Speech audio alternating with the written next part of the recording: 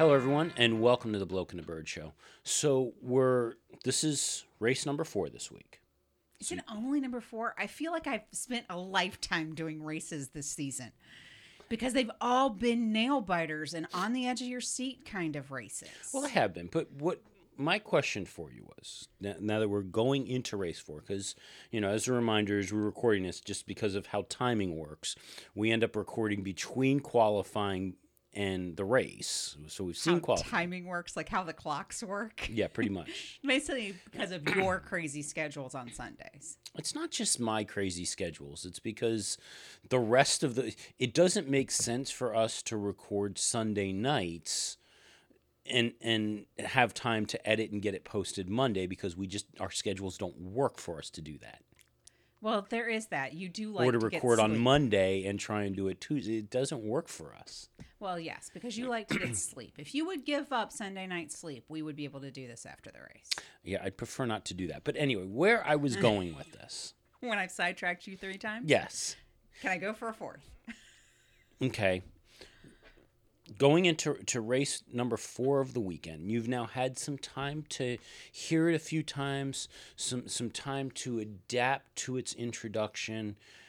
What are your thoughts now that we have entered into the season on the new theme music for Formula One? Don't care, can't make me. Oh, I was thinking I still think it sucks. Here's the thing. There are a few hot button topics that I know that I can spin you up if I start mentioning. And every single one of them, there has not been an instrument created in this world to measure how little I care about them. The theme music for Formula One, one of those issues. Okay, I don't think it's great. I don't care. Because as long as we're not replacing the chain, I'm pretty good with it. Well, keep in mind, though, next year... I'm a little concerned that we're losing the chain. You're pretty much losing the chain. But, okay. But yes, I don't care. It's theme music. I don't care. Didn't deserve the hype.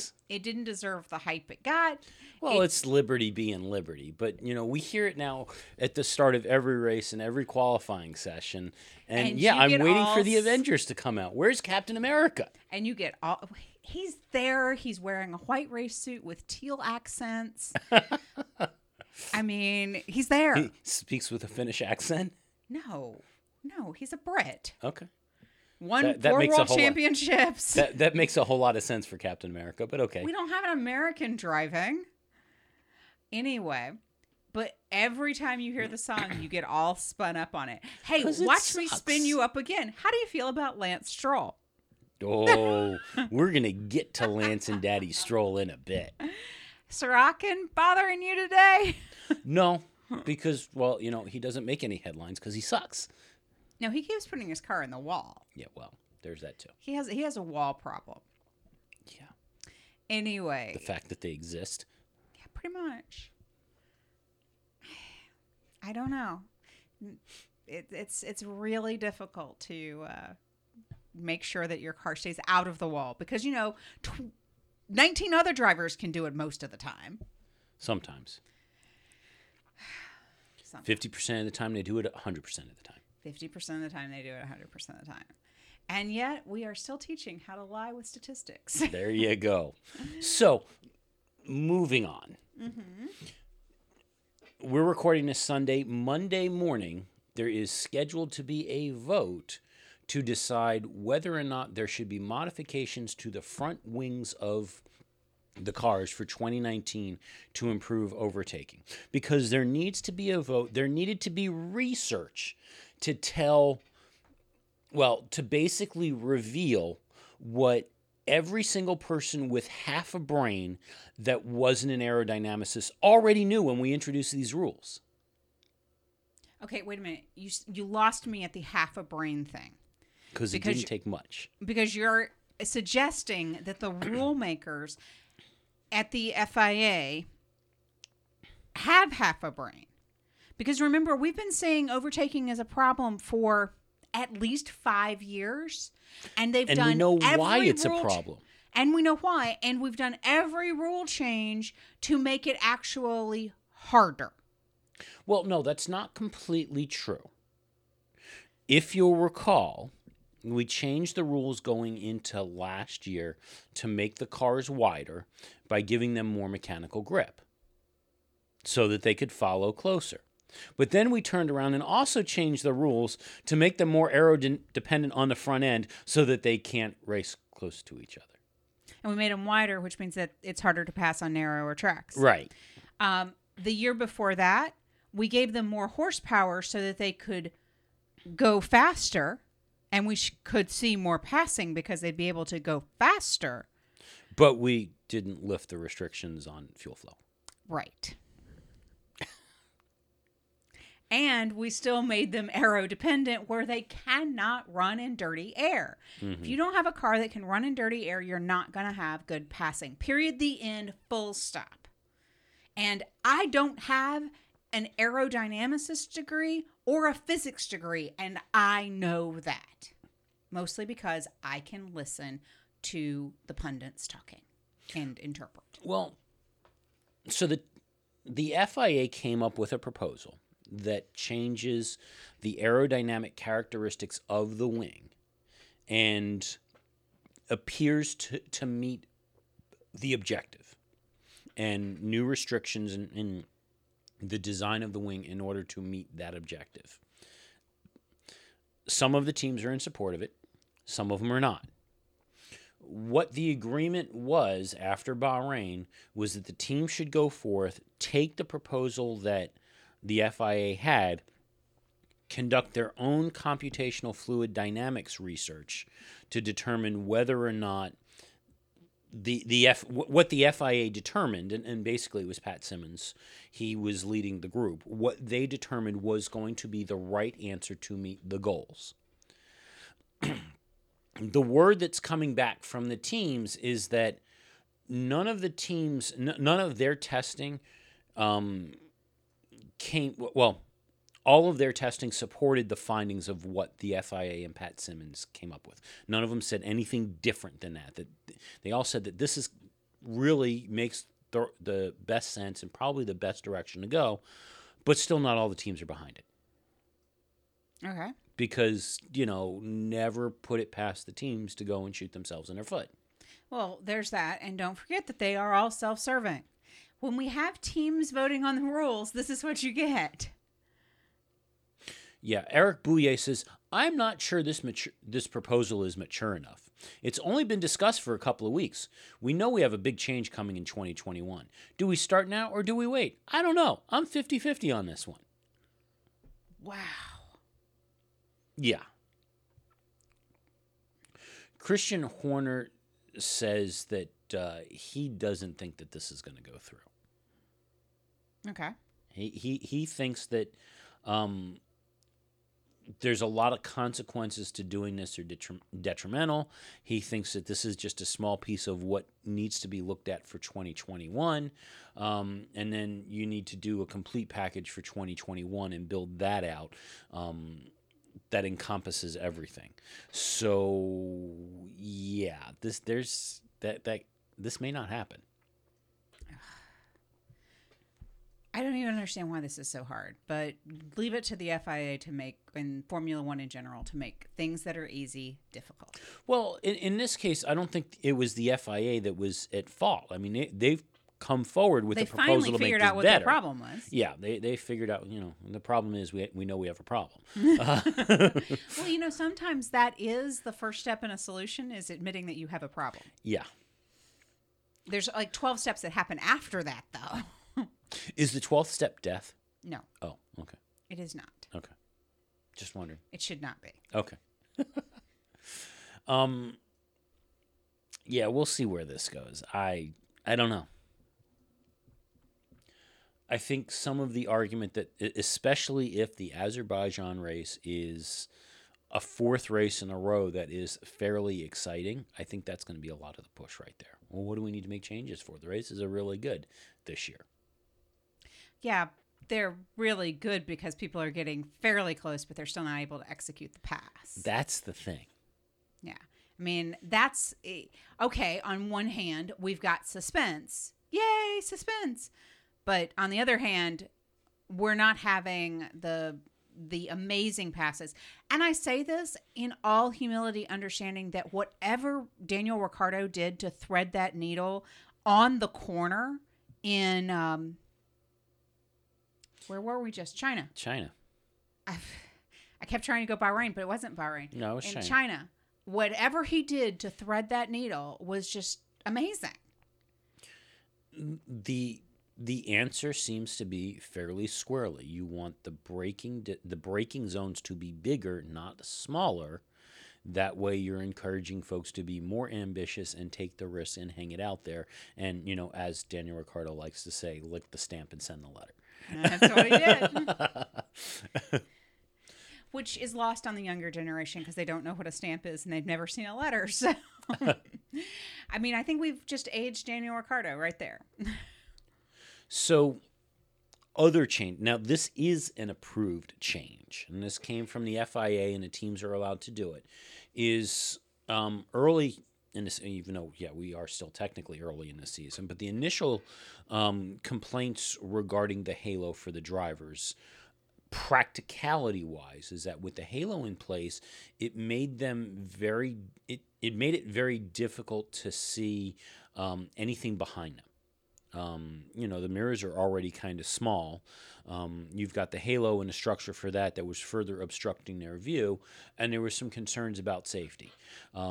So the FIA took a look at it, and they have given teams permission to move the mounting point for the mirrors onto the halo. Interesting. Yeah. We haven't seen any teams do this yet for Azerbaijan. One of the things, though, that the team was, a couple of things that the team, there's some caveats here. One is that you can't drop a mirror on the halo and still keep the body mounted mirror. So you're not going to have like 8 mirrors hanging out. You're still limited to just 2 mirrors, either on the halo or on the body. Now, I don't know whether that means you could put like the left side one on the body and the right side one on the halo. That I don't know, but you can't have like more mirrors. So it's not a green light for that. The other thing is that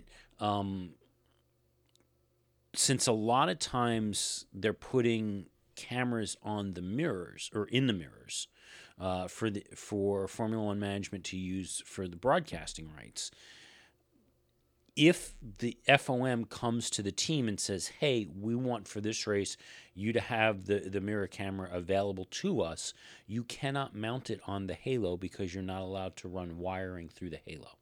Oh. Yeah, and they're not changing that rule to accommodate this. Well, that seems like it could be a bit of a problem because if the teams have decided that there is some advantage, safety or otherwise, because you know exactly what's going to start happening. The minute somebody figures out that they can put the mirror on the halo and they get the visibility that they need, but they also get some aero advantage because it's not sticking out as far or something weird like that, they're going to start doing it. Well, what if FOM goes to that team and says, okay, you're the team that's going to get up for mirror cameras. You got to put it back on the body. And they're like, no. Yeah. No, we think this is an advantage for us. We're going to keep doing this. Yeah, that's going to be a bit of a problem. So we'll see if teams move it. I haven't heard a lot of I was a little surprised that this announcement came out because I haven't heard a whole lot of discussion about the halos blocking our view. So I don't know if anyone's actually I would suggest that Toro Rosso look into this. Since they have a problem with hitting each other. And I think every time that they've hit each other, the person in front has said, I didn't know where the other person was. Well, they didn't hit each other this weekend. They came really, really close. And we'll get to that in a bit. I thought they had contact. No, they didn't. And that was part of the issue there. So, like I said, we'll get to that later. Spoilers. Yeah. Another proposal that is being floated for 2021 as part of the budget cuts and things like that is possibly forcing the teams to shut down their mission control rooms back at their plants for race weekend. Okay, I do not understand why this is a thing that they need to be talking about. What do you mean? Why do we care if they have mission control back at the plant? they're all integrated. They've got boffins all over the place doing math, which obviously needs to be remedial math in Mercedes' case. But why not? It's a team sport. It doesn't have to be just team trackside. Well, the idea is, well, first off, you got to understand why these mission controls sprouted up in the first place. Because, again, in an effort to control costs, the FIA and Formula One told teams that there was a maximum number of team members that they could have at the track with them, including the hospitality folks, including the marketing, the engineers, the mechanics, and all of that stuff. Well, in order to do all to crunch all of the data and do all of the analysis that teams do throughout a weekend and still be able to have the bodies available, they built out these control rooms, and the second or so time lag that they have between them talking back to each other, I guess, isn't a detriment to them. Right. But that is still that's still a head count, and it's still all the costs and all the technology to establish that didn't go away. They just don't travel with it as much. So, yeah, it's a little... So they save travel money. Yeah, you save travel costs, but not salary costs. So the idea is if you turn around and you tell the teams that the only analysis you get to do is what you can bring trackside within the personnel limits that you're allowed to bring trackside, you're saving additional costs because you don't need that head count back at the plant. You don't need the infrastructure and the technology and support all of that stuff back at the plant. I'm still opposed. You could be talking about a couple of hundred, easily several $100,000 to $1 million or more in cost savings right there. I know. Plus, you make it harder for the teams. Again, don't care. I know. Let's limit the hospitality requirements for all of these teams so that they can have more smart people at the track. The problem there... In all honesty, the problem there is that the hospitality is part of the team's effort to generate revenue. I understand. Where the engineers kind of, but not really are. Winning a race will generate revenue too. It will. But if you can wine and dine your sponsors to get them to give you more money. Also a good thing. So wine and dine your sponsors back at the factory while the race is going on, and you're still not going to save any money. Well, some of the teams do that too. Yeah, doesn't like Williams do like a watch party or something? Williams and Force India both. You can go and watch the races and take part in their hospitality at the plants on race weekends during the race.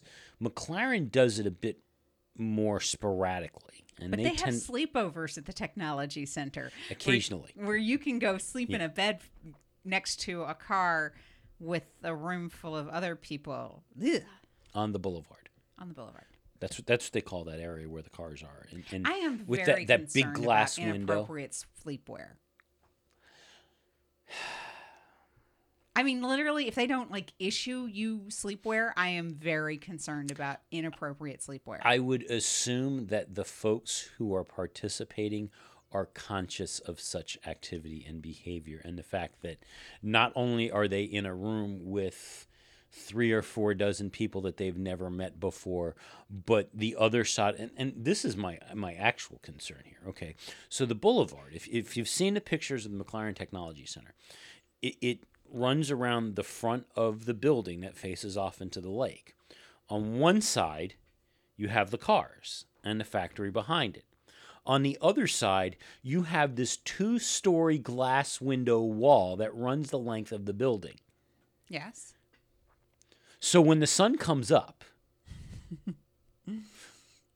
there's no sleeping late here. I mean, okay, if you were in a room with historic Formula One cars. Yeah, I know, there's no sleeping late anyway. But yeah. I mean, it does not sound like a delightful hotel. I mean, yes, it is a very unique experience and one of those things that, once in a lifetime brag. I can't even say it's a bucket list item.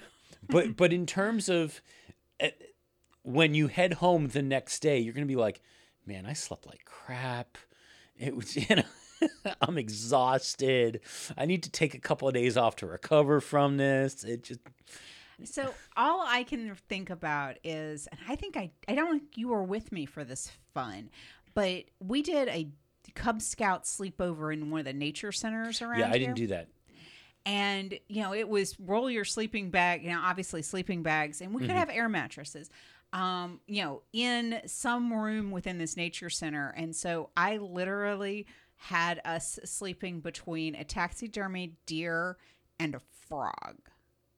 And so, yeah, you wake up in the middle of the night and you're like, oh, hi, dear. But yeah, you didn't sleep well. It was kind of weird. It sounded cool, but then it was just kind of weird. The whole process. Like, okay, I'm sleeping okay, why? I'd love to go to the McLaren Technology Center. I would too. That's a bucket list item. That's not an easy thing. That's not an easy thing to do either. But sleeping there is not high on my bucket list. Though I would like to see them go out and measure the depth of the water every day. I really kind of want to see them. Yeah, there's a video that McLaren did. They released it was part of their April Fool's video about how dedicated to precision that they are. And some of the things that they claimed that they did as part of their dedication to precision is they every morning they measure the size of every tile and the distance, the gap between each tile throughout the entire McLaren Technology Center to make sure that nothing has settled and moved. They also precisely measure the depth of the lake in front of the Technology Center every morning. And this is the claim. It was an April Fool's thing, but yeah. Well, given their performance lately, maybe they've spent too much time measuring the lake and the tiles. Either that or maybe they just spent too much time brainstorming the video. Also possible. Yeah. Anyway, getting this train wreck back on the tracks. Mm-hmm. So fuel flow. Don't care. Back to where we were. Well, again, much like the aerodynamics rules where everybody said, this isn't going to make your life better, it turns out that some of the folks, including some of the drivers and some of the teams, are going, this isn't going to make your life better. See, like I said, don't care, can't make me. Yeah. Otmar Safnauer says that, this is not going to make the racing better. It's not going to have an impact on anything. Like we have said in the past, the average fan does not know whether or not a driver is lifting and coasting or driving flat out. Right. And especially if they stop on talking TV. About it, then nobody will know. And especially if they're watching it on TV, you don't know. Exactly. So, yeah. I don't think that's going to change, though. So, all the threats that Ferrari has been making that if they don't get their way for 2021, they're out of here. They're going to pack up their toys and go home. They're taking their toys. They're done. That's it. They're gone. They're and whatever will Haas do. Toto Wolff saying they'll do it. They'll really do it. Well, to answer the question about Haas is what the threat has been is that they will splinter off and create their own series. And then take Haas with them. Well, that Haas would clearly go with them. Well, they'd have to because they have no parts otherwise. Yeah. That's the threat. Well, Andy Palmer over at Aston Martin has been watching this whole thing because, they're entertaining moving into Formula One and want the rules to change as proposed because that makes it attractive to them. Mm-hmm. Well, Andy Palmer suggests that, they are a competitor to Ferrari and that, they could be used by the FIA and FOM as leverage against Ferrari of, okay, fine, you guys leave, we got Aston. Yeah. Where I think he misses with this whole idea is that at no point has Aston floated the idea of entering as a full constructor with a works team. They've floated the idea and been consistently floating the idea of supplying engines, possibly buying a team, but they keep backing off every time a rumor starts to fly about it. So unless Aston's going to firmly commit to coming in with a works team, I don't think that there's much leverage there to be had. I don't think Sergio Marchionne's that dumb. No. I don't. No, I don't think he's that dumb. But, I mean, if Ferrari actually were to pull the trigger and say, that's it, we're done, then that really would pave the way for Aston to come in with a works team. I mean, they could buy Ferrari's team. I mean, that's what they could do. But no, they can't buy Ferrari's team because Ferrari's not going to put that team up for sale. They're just going to close it. And unlike, say, when Honda pulled out and had or when Renault pulled out the first time and they had these facilities that they were getting rid of, all of the Ferrari development work is done in in the main Ferrari factory in Maranello. So just because they turn around and shut down the Formula One team doesn't mean that they've now got a spare building on some campus in the Oxford Valley that somebody could buy up. It's back at the factory. So they're not going to go and sell Aston Martin a building at the factory. Well, there's that truth. But they can find, they'd figure it out. They would. Okay. It's a threat, but Ferrari's not going to pack up their toys and go home. I mean, come on. I don't think I think they're going to make a lot of noise and they're going to push as hard as they possibly can. And they will use every single bit of leverage to get as much change as possible, but they're going to back down at some point. I think you're right there. So, according to Autosport, and I got to really put that out there because I haven't seen anything anywhere else. Autosport says that there are reports that have suggested that Lawrence Stroll, Lance's daddy, is pushing for Williams to have a Haas-style B-team deal with Mercedes in order to do basically exactly like I said, what Haas is accused of doing with Ferrari. Now, first off, before we get into Williams' actual response here, the only report that I have heard that claimed that something, or even suggestion that something like this might even be considered by anybody, was this past week, Channel 4 did, Eddie Jordan did a quick piece on Haas in the build-up to the qualifying. And it was just, an overview of what the partnership was with Ferrari and Dallara and a quick little touch on whether or not this truly was in contravention to the spirit of Formula One and how you could call it that way, considering what Frank and several other constructors used to do back in the 60s and 70s when they got started, whether that was Colin, what's-his-face over at Lotus. You would say that, and I would have been able to tell you up until the point you I know. said that. Or what Frank Williams did of buying used chassis, refitting them, and either running them themselves or reselling them. Well, Colin Chapman, that's it. Colin Chapman.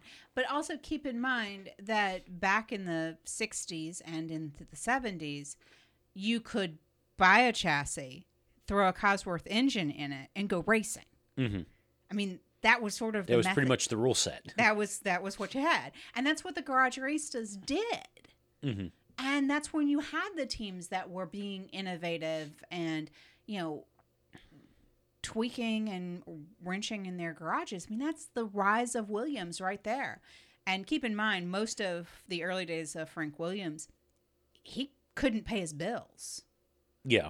Well, we're getting kind of close to that now. But they're a publicly traded company. They actually showed a profit. Yeah. We talked about that last They week. can pay their bills. They just can't expand. That's their issue. But, gone are the days that Frank can sell the same chassis to the same person 3 different times for 3 different seasons.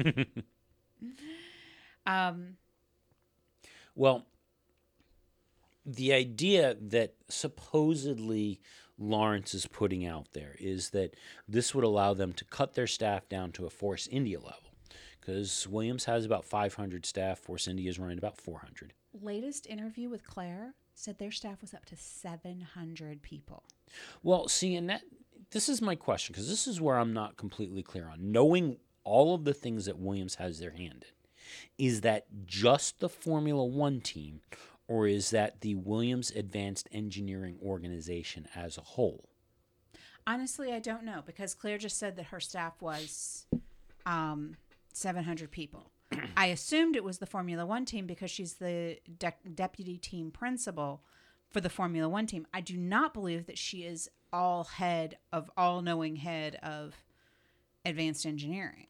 I don't know. And I think Patty Lowe's position actually does branch across into leadership at advanced engineering, but I'm not positive. I do know that Patty has a stake in the team now. That was part of it. Possibly he bought Toto Wolff's stake when... when Toto had to sell his? Well, no, because remember, there was a gap there between when Toto sold his and the two of them were both working for Mercedes. It was this is how you buy your way into a job if you're Patty Lowe. You buy a controlling stake in a team and then say, I want a job. I've worked for some companies that had some company principals that's exactly how they got and kept their jobs. So Claire Williams insists that the history of the team is as a constructor. They want to stay a constructor.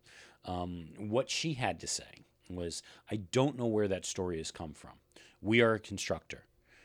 Frank and Patrick, talking about Frank Williams and Patrick Head, Frank and Patrick fought for our independence for decades, and they did an incredible job. One of my responsibilities is to protect our independence, and that's incredibly important to us. Now, she does admit that they're coming up on a revenue crunch with the talk about redistribution of the income and some payment drops and things of that nature. They've got to figure out what they're going to do to bridge the gap and stay alive. She says that, near term they're good. Long term, they've made no secret. They could be in trouble. Right. She also said in this recent interview, it's in the F1 app, that they have identified the problems. They've got an answer. They've got a plan. She was very adamant that they are not going away. It's woman standing on hill with fist raised in the air and I will survive playing in the background moment. But I found some other interesting parts of that interview with Claire, and I strongly suggest everyone read it. It's long, it's got history in it, but I have a homework assignment for every person listening, including you. Okay. You presume I'm listening. I'm presuming that you are listening. I believe that you should pay close attention to the Williams car, the livery on the Williams car, and you need to look for something. You need to look for a butterfly. Apparently, every Williams livery since 2013 has had a butterfly incorporated on the car somewhere. And it's integrated so that it does not stand out particularly. So go look for it. I haven't found it, so I'm asking people to help me find it. Go look for it. Now, that butterfly is there to represent Jenny Williams, Frank's wife, who passed away. She lost her battle with cancer in 2013, apparently on the anniversary of Frank's accident. But Claire has insisted that this butterfly be a part of this. It was Jenny loved butterflies. Apparently she got a tattoo of a butterfly on her wrist when she turned 60. Frank was PO'd. I can just see Frank being very opposed to such things. But Claire tells this absolutely heartwarming story about Jenny's funeral, that through the doors of the church, a butterfly came in during the funeral. It landed on one of the stained glass windows and then on a guest that was there and wouldn't leave. Was it Nigel? I don't know. Oh. She hasn't identified the person who wore said butterfly for some length of time. Butterfly wouldn't leave. Actually rode with this person back to the house when it started flying again once it got to the house. I mean, it's kind of weird. Yeah. It was a little freaky. But Claire wants to make sure that Jenny's spirit and the fact that she really pushed Williams to where they were and really was the woman behind the man, especially after Frank's accident. She fought for everything for Williams. Claire wants to make sure that that spirit does not leave Williams, which is just heartwarming and sweet, and it's a good story. Speaking of, and I don't know if you knew this, but McLaren is another team that has a component of their livery in every car, every year that they have had a race car that has been a part of their livery. Tribute to Bruce McLaren, who is actually, he's not English. He's Australian. No, he's not. He's from New Zealand. Oh, he was a Kiwi. Yes. Okay. There's a kiwi bird on the car. I did not know that. Yes. We'll have to go look for the kiwi bird, too. So, yeah, every year they put somewhere on the car a kiwi bird as a tribute to Bruce. All right, so now you have, this is Easter egg hunting. We're looking for butterflies and kiwis. But not on the same car, because that'd be weird. That would be weird. So, there it is. So, moving on. So, Daniel Riccardo had a really big week after China. Well, I heard that the top three, their top three drivers all had really incredible things that they did after China. I heard Vettel went home with his family. He has a family? He admitted that he has a wife and children. He actually admitted he was married? Yes. And for those who have not been listening for a really long time, that is real, true, incredible. That is not snark there, because while we knew that Seb had at least one, possibly two children, he never admitted to being married before. Yes. Well, he never talks about his family. His family does not True. attend to the races. It is he is incredibly private. Mm-hmm. Incredibly private. But he did an interview that said that after China, he went home to the wife and kids and spent time with the family. Yeah. Now, the reason why we knew he had a kid, actually, we knew he had two kids. The reason why we knew he had a kid was after he won his fourth title with Red Bull, NBC Sports did a film where they followed Seb for like a week. Mm-hmm. And they followed him up to the factory where he did his seat fitting, and they followed him to visit friends in Germany. And that was where it was acknowledged that he had a child. The sex of the child was never acknowledged, but that Seb had a child, but it wasn't. I think they described the mother as his partner, not as his wife. And then I think it was 2 or 3 years ago, there was a brief story when Seb had his second child. And again, that's all we know is child. Yes. Very proud. Now, what will be amazing is when children grow older, and if they were to get into racing, what that would look like. And that's one of my questions that I would have for Seb is, okay, you now have two kids. Are you looking to generationalize this? Is motorsport about to become a family business for the Vettels? Or do you want them doing anything other than getting in a car and driving fast? And you just don't know. However, based on the teaser for the interview with Steve from Channel 4. Steve Jones from Channel 4. I have a theory that Vettel's wife is British. That's possible. Now, I know that because it was very, very much in things about Vettel, that he has an incredibly British sense of humor. He watched a lot of Blackadder and a lot of Monty Python, and he had girlfriends from Britain.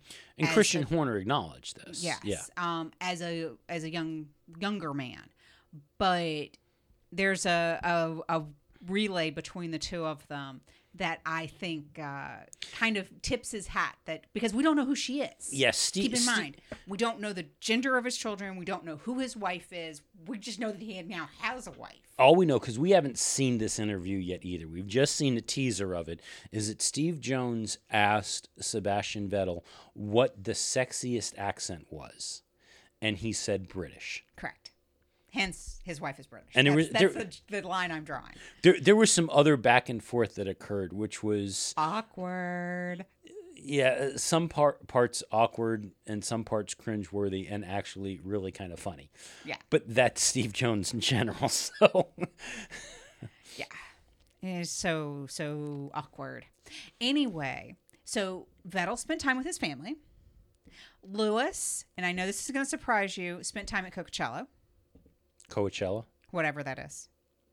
I have problems pronouncing words. We know this, right?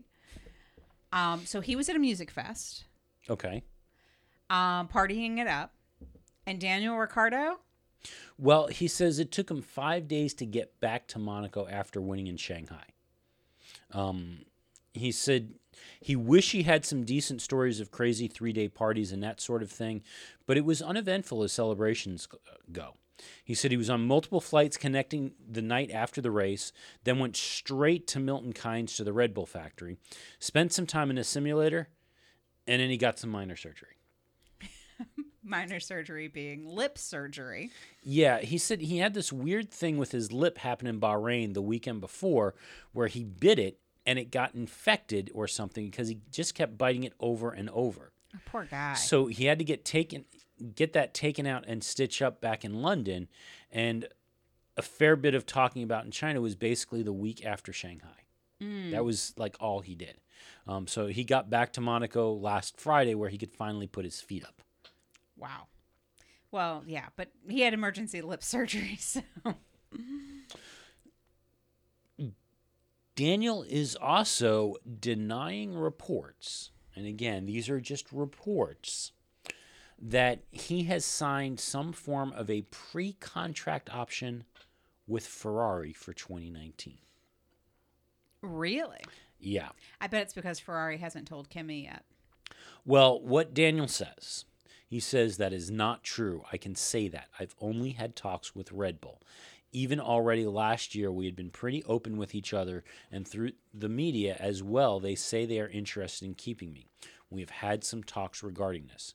I am aware of other reports, but there hasn't been anything else. They are not true, at least not until now. Certainly not. Okay. So he says he's not talking to Ferrari yet. Alrighty. It's just because they haven't told Kimi yet. You know, and Seb said that he would not mind having Ricciardo as a teammate again. Oh. As long as it's not Mark Webber, it's fine. Yeah.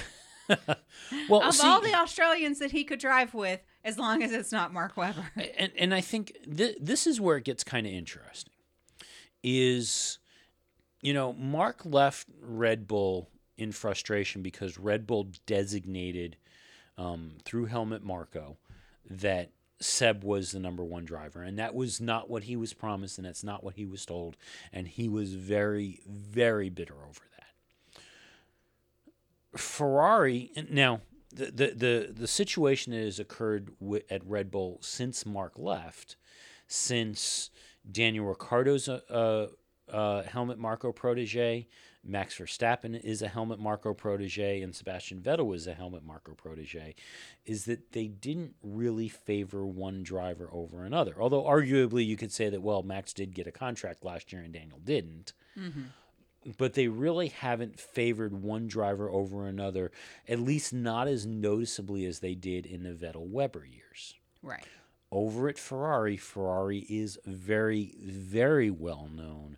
The minute that it looks like one driver has a chance of winning the championship, of having their dedicated and designated number one driver. Seb may be okay with that position provided he stays the number one. Is Ricciardo going to be interested in going to a team where he would potentially be the number two and stay the number two? Right. I mean, that's a big question. That's definitely a big question for him. I honestly think that he would be better served to go to Mercedes. I think so also. I don't know what's going to happen with Valtteri's future. Yeah. I'm concerned. I mean, don't get me wrong. I love Valtteri. I really enjoy his driving. I enjoy watching him. I think that he's got a great personality, and he's a good young driver. He's not going to set the world on fire. That's the other piece of this. But he's not the non-speaker that Kimi is for a Finn. Yeah. He actually has a personality, which is what I like. But my problem is that every pundit right now is talking about basically Valtteri pulling up short and that he's not as aggressive as he needs to be. And all of those things start weighing on contract renewals. It does. Truly, where my question is around Valtteri is Mercedes happy with him? Yes, he is coming up behind Lewis, but he is very rarely is there somebody between him and Lewis when he's coming up behind Lewis. When Lewis has not been able to perform, he has been stepping up and filling the gap, but he has not been close to Lewis. But my problem is they're talking about him not shutting the door on Vettel in Bahrain, not taking that pass in Bahrain, and they keep fixating on it. The media does, and my problem with it, my really, really big problem with that whole idea is Lewis could not deliver. Mm-hmm. He was down behind for that entire race. He was not challenging. Valtteri, yes, he played it safe, but Valtteri finished ahead of Lewis. Yep. Period. He ended up on the podium there. So, okay, he didn't win the race and he didn't go and take a risk that he thought was a bridge too far, but Lewis couldn't deliver and Valtteri did. But the number of times that we've heard, every other driver on the track would have taken that pass. And I'm like, but he came in second.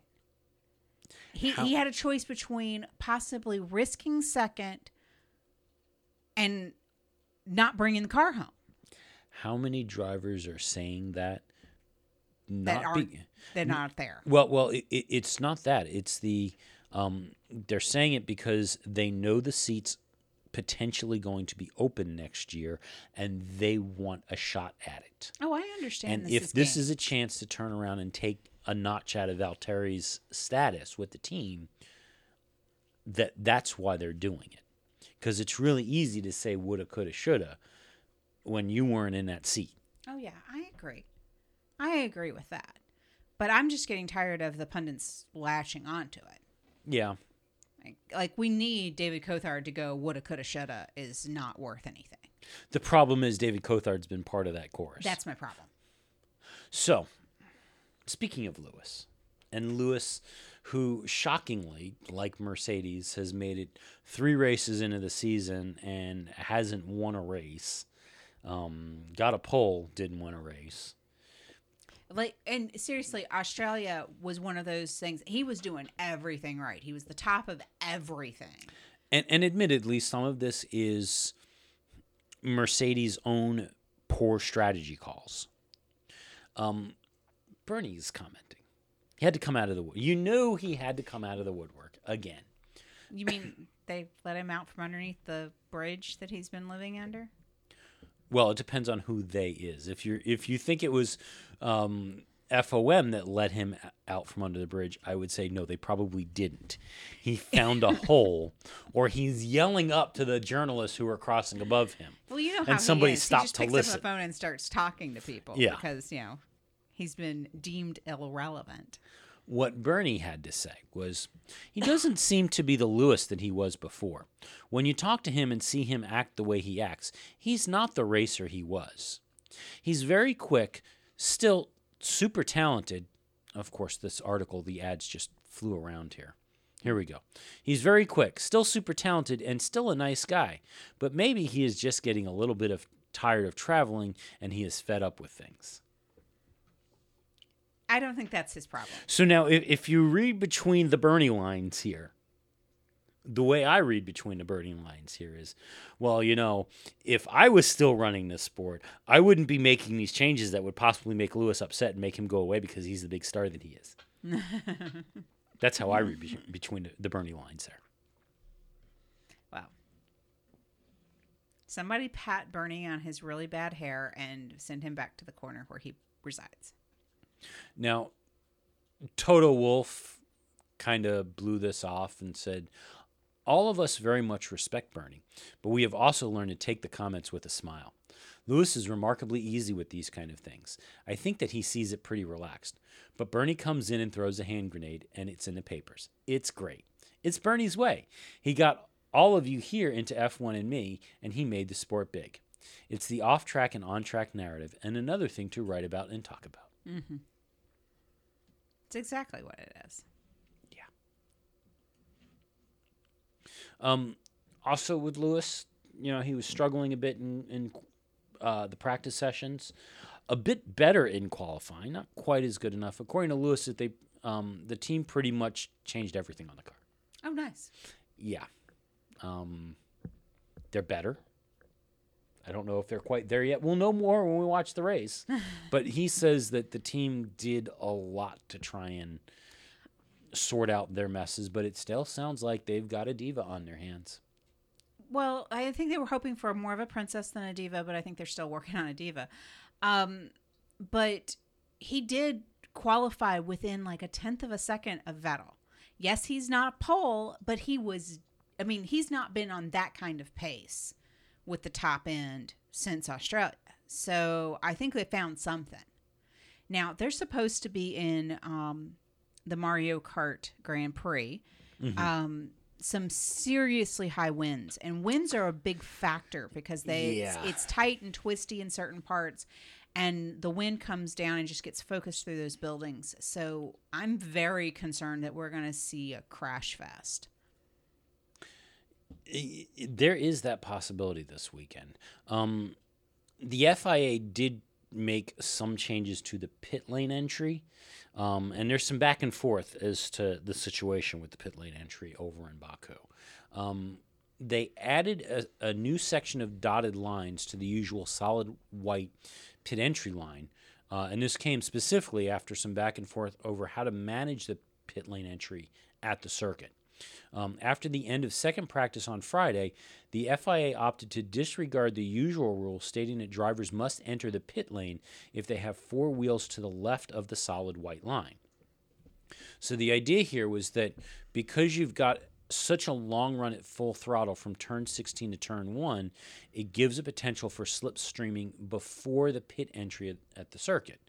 That means that drivers may be forced towards the entry and could need to cut back across the line to stay on the track. But concerns were raised over the change during the driver's briefing on Friday night, and the FIA responded by reinstating the rule that any car with four wheels to the left of the white line must enter the pit lane. The normal rule will be complemented by a 70-meter section of dotted lines added to give drivers advance notice of the start of the pit entry. Now, Pierre Gasly said the last few years the track line edge was the line of the pit lane entry. They actually said we are now allowed to cross it and then stay on the track. But it's quite dangerous, so we complained about it, and it's come back the way it's been the last few years. Interesting. Yeah. I guess this is, the drivers seeing that there was an issue where those of us watching on TV don't. Right. Over at McLaren, they were actually trying to do some development work during practice. Okay. We haven't heard what they're trying to do other than to fix their top speed deficit. And this is a track that's really good for doing that kind of testing because it's got the really long straights. They tried a new concept. I assume this is part of the real car that's coming, not the fake car that we have now, but the real car. We assume it's part of that, but we don't know. But regardless, they still haven't made it into Q3. They haven't made it into Q3? I thought Alonso had made it up to Q3. They've made it into Q2. I don't believe that they have made it into Q3 this season. I thought that they had. I thought he had started in like 7th or 8th. Now, you mentioned the issue with you're going to go onto the Formula One site right now and you're going to get a race spoiler. You do not want to do this research right now. Not looking. Okay. In qualifying this week, as you mentioned earlier, a pretty scary incident between the Toro Rossos. Brendan Hartley, and what had actually happened, you had thought that there was some contact here, and initially that was the thought. I'm right, by the way. Okay. China, Alonso qualified P7. I'm sorry. No, he finished P7. Finished 7th. Okay. Yeah. I thought I was looking at the qualifying. Pierre Gasly, potentially as a result of some contact with the wall, had managed to get himself a puncture. Mm-hmm. He was trying to get himself back to the pit lane when, on a hot lap, Pierre Gasly, it was Hartley who had the puncture. Okay. Did I say Gasly? You did. Sorry. I'm like... Hartley had the puncture, possibly some wall. Gasly's on a hot lap coming down the straight at, about 300 kilometers an hour. And Hartley is running slow in the middle of the track as he's trying to sort out what is going on with the car. Watching the video, it was really hard to tell where the heck Hartley was going. Mm-hmm. Gasly made a pretty snap decision to slide to the right, which Hartley started to drift to the right, which made it even worse. But Gasly managed to just avoid Hartley at 300 some odd miles an hour, but then as a result overran turn 1 and had to take the escape road. Hartley admits to a phenomenon where, what the military would call a loss of situational awareness. He didn't know what the heck he was doing? No, he admits that what happened was he was trying to figure out what was going on with the car and why it was behaving the way it was, and was totally focused on that and not really paying any attention or paying mind to where the car was on the track and the other things that were going on the track. And as a result, he didn't pull off to the side as he was trying to do this like he should have, and instead was kind of wiggling around in the center of the track. And it could have been really, really bad. It could have been very, very bad. Hartley needs to get his head in the game. Yeah. There's been a couple of incidents where it's very obvious that he is singularly focused and is not taking in all of the stuff around him. Yeah. Yeah. It doesn't speak well for his career. But again, there's nobody waiting in the wings still in the Red Bull organization that we've seen. Well, they just pulled up the 2 people that they had waiting in the wings. Right, so. but I would think that if you're the Red Bull organization, that one of the things that you're doing this year frantically is you're trying to get somebody into your development pipeline so that there is a potential for them to be promoted into Toro Rosso for next year. Unless you are absolutely convinced that there's not going to be a seat at Red Bull for somebody from Toro Rosso to be moved up into. I mean, that's the other wild card of this is if Riccardo doesn't move, nobody has a spot. That's not entirely true because of Hartley's seat. Remember, the Toro Rosso program is a young driver development program for Red Bull. Hartley's not exactly a young driver. How old is Hartley? I think he's like 27. Oh, I thought he was in his early 20s.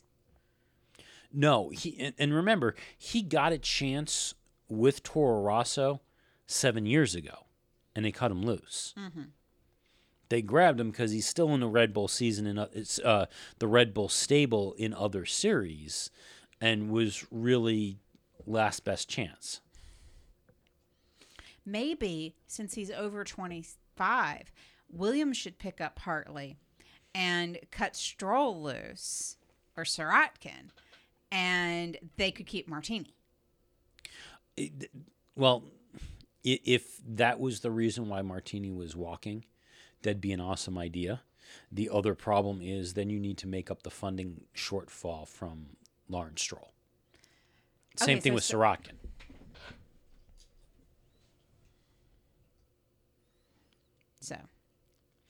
So our last story. So last week we talked about Nico Rosberg and Robert Kubica distancing themselves in their managerial relationship because, according to at least Robert, Nico's kind of busy. Yes, that's right. You know, he invested in Formula E. He's a commentator. Well, his latest venture that was announced last weekend is that he is creating, well, he has created, not creating, he created a driver's academy. Oh, wow.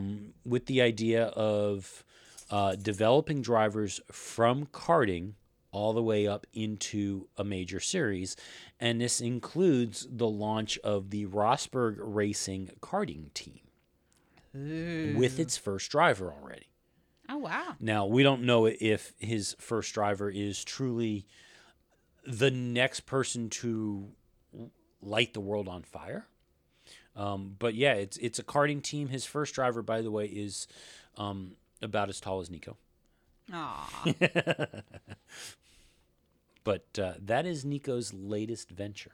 So it's not like he's spending more time with the family. Vivian has not said, you need to come home and like change some diapers. He's out with the karting crowd. Yeah. His first two drivers is 13-year-old Taylor Barnard from Great Britain and 18-year-old Lorenzo Travisanuto from Italy. Okay. I will lay $1 bet that we will never hear those names again. You know, it takes a little bit to find the right talent. But yeah, that is the idea, is this is the Rosberg Driving Academy. Alrighty. So, yeah, that's all we've got this week. We have to go watch a race now. We have a race to watch. Then we have another week off. And oh, by the way, we have a true week off. Yes, we should actually mention it before we go. There will be no show next week. You are headed off into the woods to do girly stuff. Yes, as one does. And we have like the culmination of the craziness of weekends, because that is also the final concert for our college, the local college's youth ensemble. Yeah, well, there was a bunch of even if you weren't headed off to do your thing, there wouldn't have been a show this weekend because we would have been down at Mid-Ohio for IMSA, because that's IMSA's return to Mid-Ohio. So, and we're not going. Yeah, we're not doing that either, unfortunately. I blame Mid-Ohio. They put the wrong dates on their calendar. When I had an opportunity to change everything, we were working with wrong dates. Okay. But alas, I'm disappearing for a bit. You're disappearing. Well, the boy's disappearing for a bit. You're playing taxi. Yeah. I think you're the only one that doesn't have anything major this weekend. Welcome to my world. It's not always your world. But on that note, we'll call it a show. We are so glad you came. Bye-bye. Bye-bye. Bye-bye. Bye-bye now. Bye. Bye-bye. Remember, please discard all candy wrappers and popcorn containers in the nearest trash receptacle. Thank you. Okay, bye-bye now. Bye-bye. Bye. Okay. Are they all gone? Is everybody gone? Huh? Good. Oh my gosh, my cheeks are killing me. I can't keep smiling like this anymore. I am exhausted. I think I need a break. A little break? Okay. Whew.